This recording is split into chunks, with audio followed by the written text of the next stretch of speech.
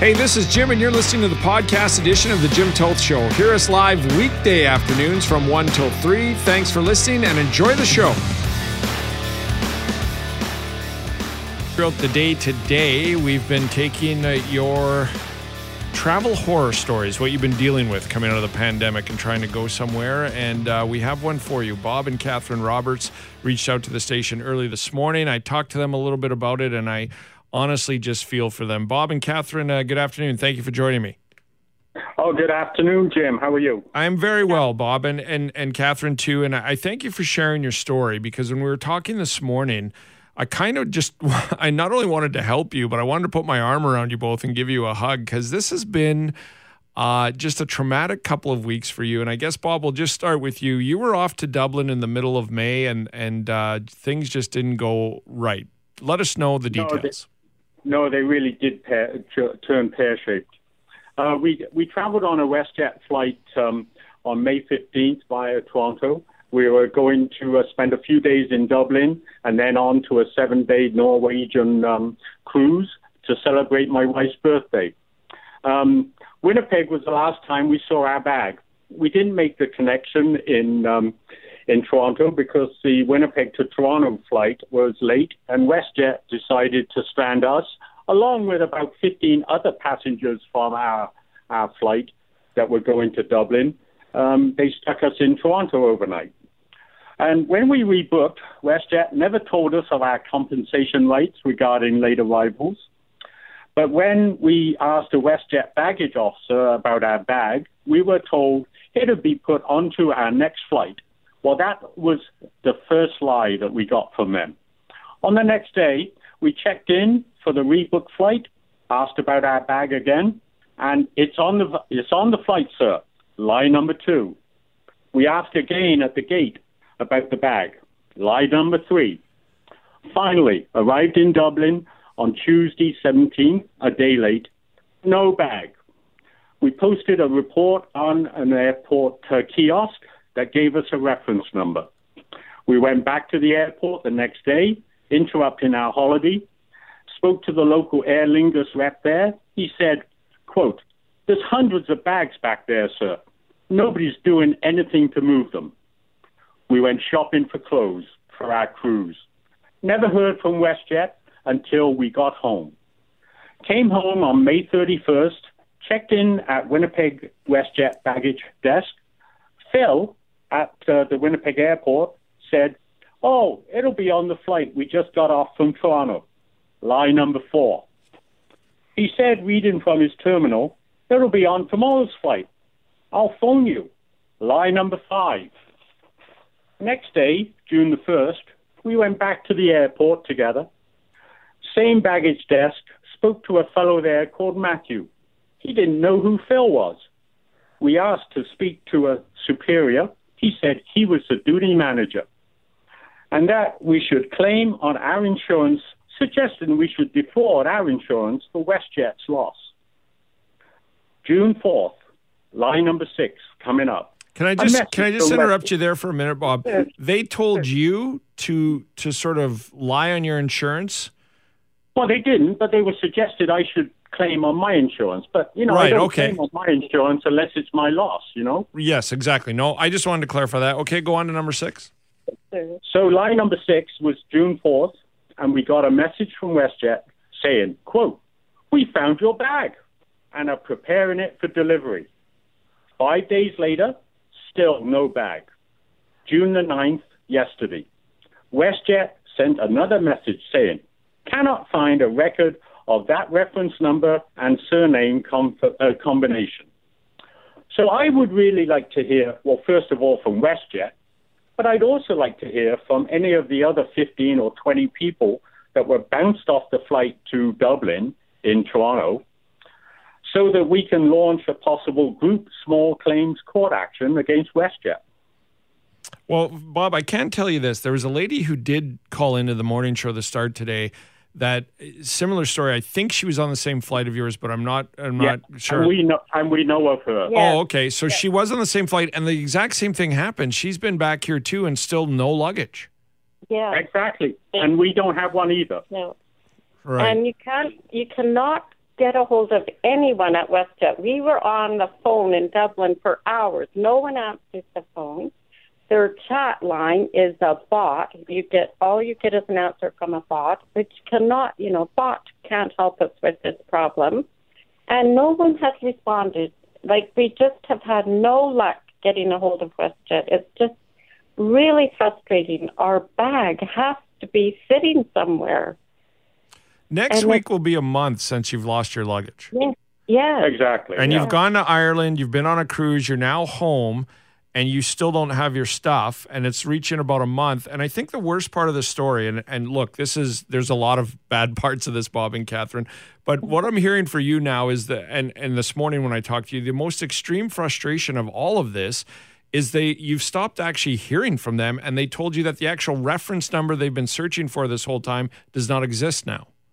Yeah, that's what they told us yesterday when I logged in to have a look, It said, that cannot find that reference number and name.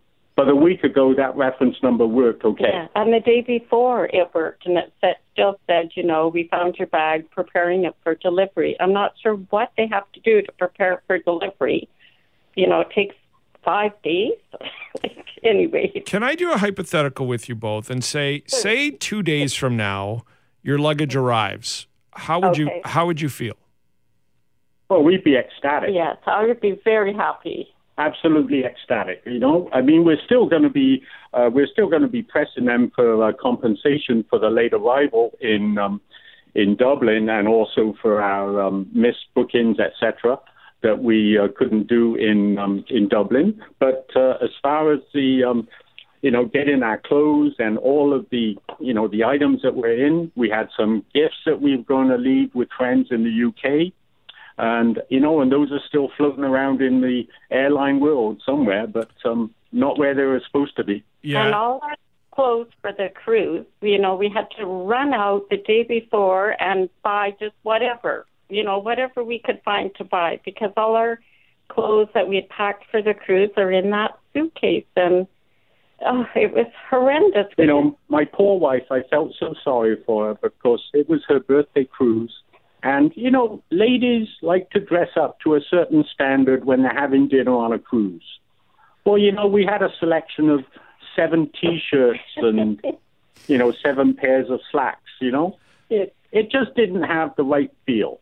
Well, Catherine, and I'm just going to try and use some humor because I know this is emotional for you. Hopefully on your birthday you had a shirt that said, "I tried to travel to Dublin with my luggage and all I got was a shirt."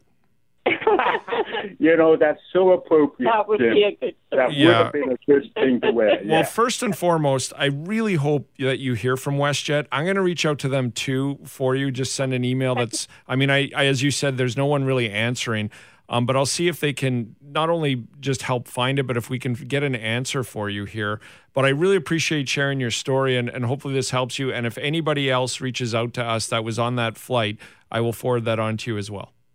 Well, thank you very much, Jim. And, we do appreciate your time. And, hopefully we can reach out to the people that were also stranded that dreadful night in Toronto, because we know there were 15 to 20 of them that were denied boarding on the connecting flight. Right. And we know, Nicola was in the exact same situation as us, and she still is without her bag. Right. So. For sure. Well, the best to you both. Thank you for sharing. I'm sorry I got to go, but this won't end here. I'll try and help you as much as we can, and we will here at CJOB. I'll try and help you as much as you can, and anybody else out there. Thank you for sharing your story. And if it means anything, happy belated birthday, Catherine. Thank you very much. Thanks very much, and go Bombers go. There you go. You got a game to watch in those 7 T-shirts that you still have. Bob and Catherine Roberts. What a story.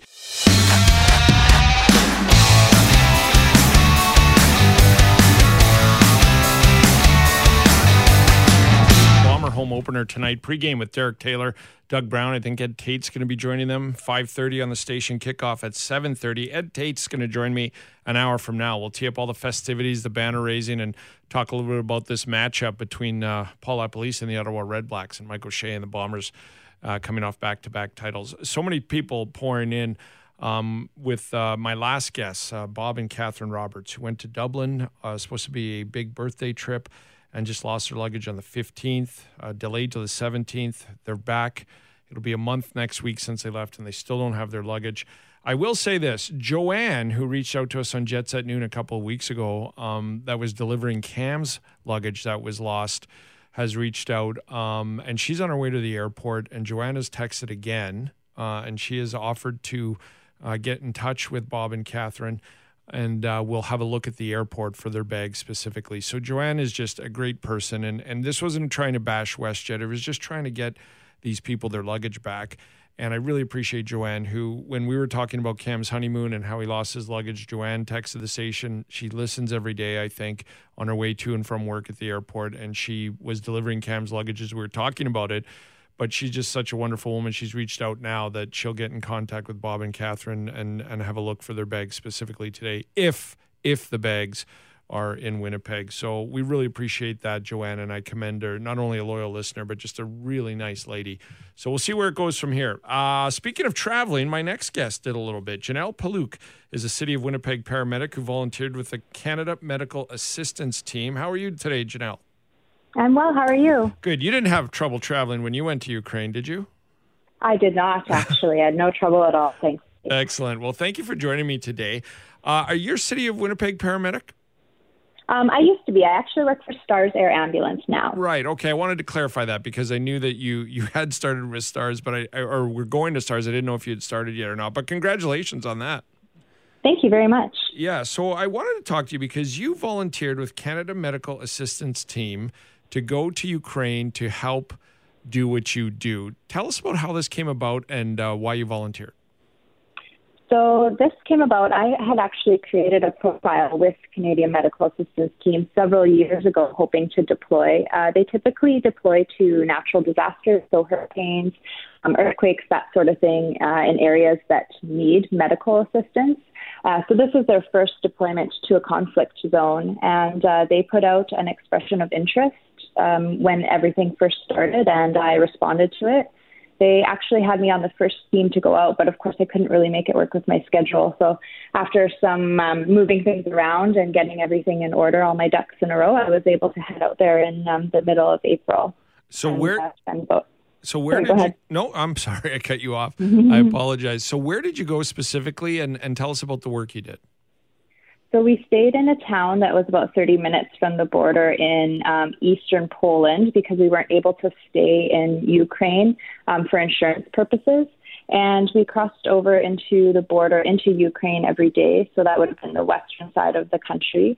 And at the border, we ran a medical clinic. So it was mostly primary care, helping folks that were traveling from the east and had left things like their prescription medications at home and required them, and then also other things like simple wellness checks, baby checks. And then we also had teams that would travel a little bit further into the country and run mobile clinics, mobile primary care clinics for folks that were displaced internally. So, for example, we would set up a clinic at a college dorm that was vacant because there's no school happening right now in Ukraine. And they had about 150 folks that were displaced from the eastern part of the country. And we would set up a clinic and just run primary care for those folks who had none there since they were displaced. What was it like? It's funny. Ukraine is very much identical to Manitoba in a lot of ways. So there was this very bizarre contrast of driving through the country and it looking almost exactly like driving through rural Manitoba. And then you would get through to different military checkpoints where they would have sandbags built up on the road and hedgehogs that are like anti-tank big pieces of metal, and you have to go through these military barricades while you're driving through something that looks very similar to Manitoba. So the parts that we were in, there's not any warfare, thankfully, happening there, but definitely signs that there is war in the country. Now, this is a weird question, but were you thankful for that, or were you kind of hoping to be more closer to it, which I know is a weird thing because who wants to be closer to it? But on the other hand, that's kind of why you volunteered for this, right? Yeah, I think that's a really good question, actually. And I think the answer to that is both. I was very thankful to be safe, and I think my family was very thankful that I was safe. But just doing the job that I do in everyday life, I do have a little bit higher of a risk tolerance, I think. And it certainly would have been nice to get a little bit closer. But I say that now from sort of the point of view where I was safe. It's hard to say how I would have felt being a little bit closer. Yes, and I know when I talked to you prior to the interview that you said that this was something you'd always wanted to do but never had done. This was your first trip with Canada Medical Assistant Team, and this is the first time they've gone to, quote-unquote, a war zone. They're usually at natural disasters. That's correct, yeah. Yeah, so then what prompted you to do this? Like I had said kind of when we spoke before, I don't really know what prompted me other than we were watching the invasion on February 24th. Of course, it was all over the news. We were watching it at work, and it just kind of dawned on us, like we all said, I hope or I wish that we could go and help over there. And I just think that I'm a helper and I have a certain skill and a certain talent that I've honed over the years, and it's important in this world. And so if I can go share that in other parts that are needing it at the time, or even with the civilians here in Manitoba, it's kind of my duty to go and just be the helper that I am. So along with those lines, I also wanted to ask you that because I think that you did it because you're a good person. I know that. And I know you have a little bit of Ukrainian heritage. Did that play into it a little bit as well? Maybe a little bit, but I think if I had the opportunity to go to any country and do what I did, I would jump at that opportunity as well. So what was it like being there and doing what you were doing? Because I know your husband's a paramedic too, and probably mostly supportive of your career, but also he was back here and sort of a little apprehensive. What was the whole time there like with you and your husband, who understands the work you do more than anybody, but also probably was a little bit worried about you? Yeah, and I think that's natural. I think everybody in my life was a little bit worried just because it's a lot unknown until you get there and you see and feel how safe you truly are. But he is like my biggest supporter in everything, every crazy idea that I have. There maybe is some hesitation inside for him, but never would he ever say that explicitly to me. So it was, I mean, I'm sure it was harder for him than it was for me being there, but we were able to be in contact every single day. I was able to text message, FaceTime. It was really just like being on any other trip. Oh, well, that's good to know. Now, tell us about some of the stories that you were telling me about, because they're literally these families that are separated. And while you were doing this work, you would see some reuniting during the days and everything there with the people from Ukraine. Yeah, so there's lots of families that are separated, lots of men that have sent their families to safety in other countries and then have to remain in Ukraine. And so because we were placed at the border, we would often see lots of folks milling about waiting. So, for example, if a family with wife and children were over in Poland where it's safe, they may cross the border back into Ukraine, which would take many, many hours just to visit with whomever that was, whether it's the father, husband, brother, whomever. And so we would bear witness to that daily. Did anything surprise you over there from what you thought you would be expecting, being that it was the first time that you'd volunteered for this? Did anything surprise me? I think I was a little bit surprised at how normal everyday life is for both the Polish and the Ukrainians on both sides of the border. They just have such a strong resolve, and they are still, lots of them are still smiling. They're happy to have us there. They're trying to feed us. They're just like the most lovely, strong, courageous folks that are just trying to go about their everyday lives. Would you do it again? 100%. Excellent. Wow. Well, we really appreciate you taking the time to share your story. I admire you for doing it, and I think they probably needed a lot of your help over there. How many people went with you from Canada?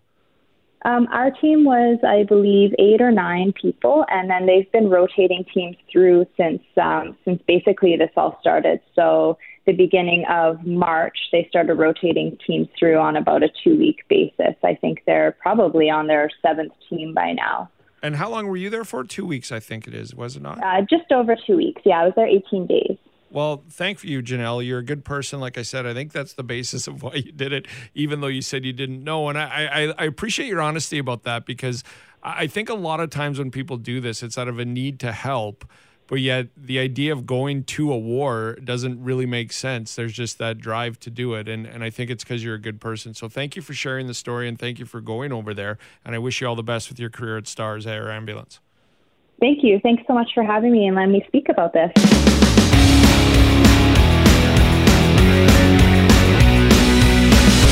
2:32, 3 hours away. Wait a minute. 3:30, 4:30. Yeah, 3 hours away from the pregame show here on 680 CJOB with Derek Taylor, Doug Brown. I think Ed Tait will be there as well throughout the show, as he always is. From BlueBombers.com, senior writer, reporter, also with Valor FC. Ed, how are you? Fantastic, Jim. How are you, man? Doing very well. Thank you for joining me today. What's it like right now? 3 hours away from pregame, 5 hours away from kickoff. What's the vibe around the stadium right now? It's pretty much business as usual, and I know that's going to make some people roll their eyes, but that's exactly the way Mike O'Shea wants it to be. A lot of these guys have said in the last few days that they're not talking about three-peat, even though it comes up all the time. They got their Grey Cup rings, 2021's in the rearview mirror, and it's time to go. So, again, maybe a bit cliche, but head down, business as usual, punch the clock, do the job sort of thing. Whether it was opening night or not, I suggest they never bring up the word dynasty. It seems to spark a lot of controversy, at least on this station today. It did for sure, is what it entails. But that is what they're looking at, Ed. And really, this is an opportunity now that the drought is over and back-to-back championships to really put your stamp not only on another CFL season and potentially a championship, but really in the history books if they could sort of, continue this run they've been on for the past two seasons, albeit a COVID non-season in between there. Yeah, I think that's an excellent point, Jim, because we get so caught up in the next game is the most important game and that whole thing that I think it's important for everybody to take a step back and just appreciate sort of the era we're in right now.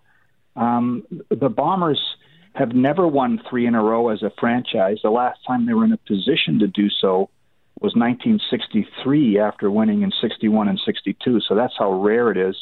It's only Edmonton won five in a row from 1978 to 82. There's only been two teams that went back-to-back since then, Toronto in the late 90s and Montreal in 2009 and 10. So we're really in rare territory. And then you start to kind of factor in some other things. The club is 19-1 in their last 20 games at IG Field. Like, this is a pretty amazing era we're in right now. And I think sometimes we do need to kind of, again, step back and soak that all in because it's pretty impressive. Yeah, and that's why I think it's a great time for Bomber fans because you've been around around the team and around the CFL a lot longer than I have. But in my time here, this has been a long time coming. And I wonder sometimes is because of the pandemic and some of the things people have gone through, and I know there are a ton of diehard Blue Bomber fans that have, but I wonder if the casual fan has embraced this sort of, it's a great time to be a Blue Bomber fan.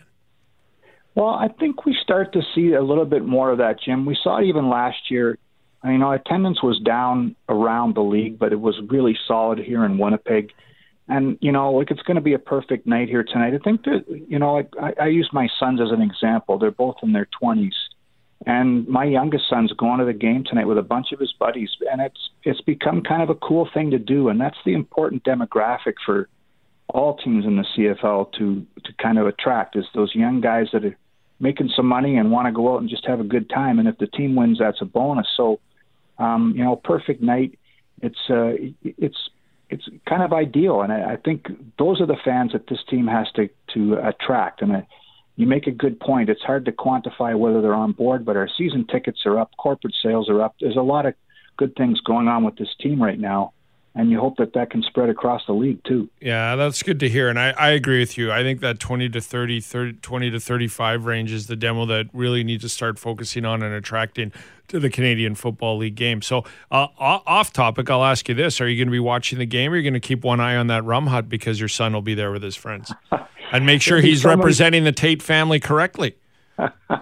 There'll be so many people down there, I don't know if I'll be able to pick them out.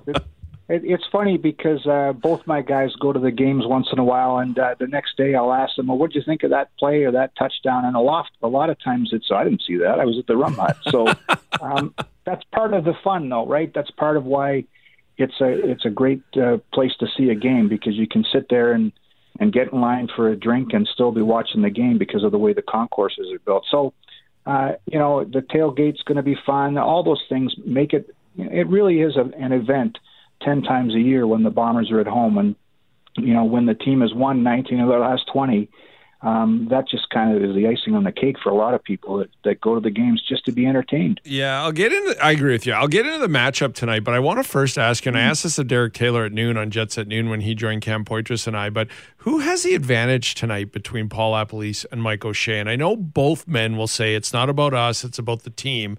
But in reality, it's two men that know each other very well and how they think, trying to call plays against each other. Yeah, I never thought of that. That's an interesting question about who would have the advantage. I guess I'm not sure about the chess match, so to speak, the coaching, you make this move, I'll counter with this sort of thing. I mean, I speaking from an obvious bias here, I think that Winnipeg has an advantage because their personnel is more known to their coach and their coordinators, and they can, and maybe, not be as vanilla in their first few game weeks in their game planning as maybe Ottawa will be, as they welcome so many new people to their lineup. So I might give the advantage to Winnipeg on that because it's essentially the same coaching staff working with primarily the same roster. So that's one thing to look at it. But that Lapo's going to have a wrinkle or two that he thinks he's discovered that he can take advantage of, especially on offense. But Mike O'Shea's staff's pretty solid too, and I think they'd be prepared for any kind of to deliver any kind of counterpunch that Lapo and his bunch might have. For sure. Roster-wise, how do you see this game matching up tonight? Well, I mean, Ottawa has done an amazing job in fixing a roster that was terrible last year. They were 3-11. You look at their depth chart now, and it's completely made over. And a quarterback too with Jeremiah Mazzoli. He's given the Bombers some trouble in the past because he's so tough to bring down and he can move around the pocket. But, I mean, it's hard not to like the Bombers. Everybody's picking them for a reason. They've won the last two cups, and they've returned so many people from the last two championships that it's hard not to look at them as the favorites. And, again, at home, too, opening at home is going to be important.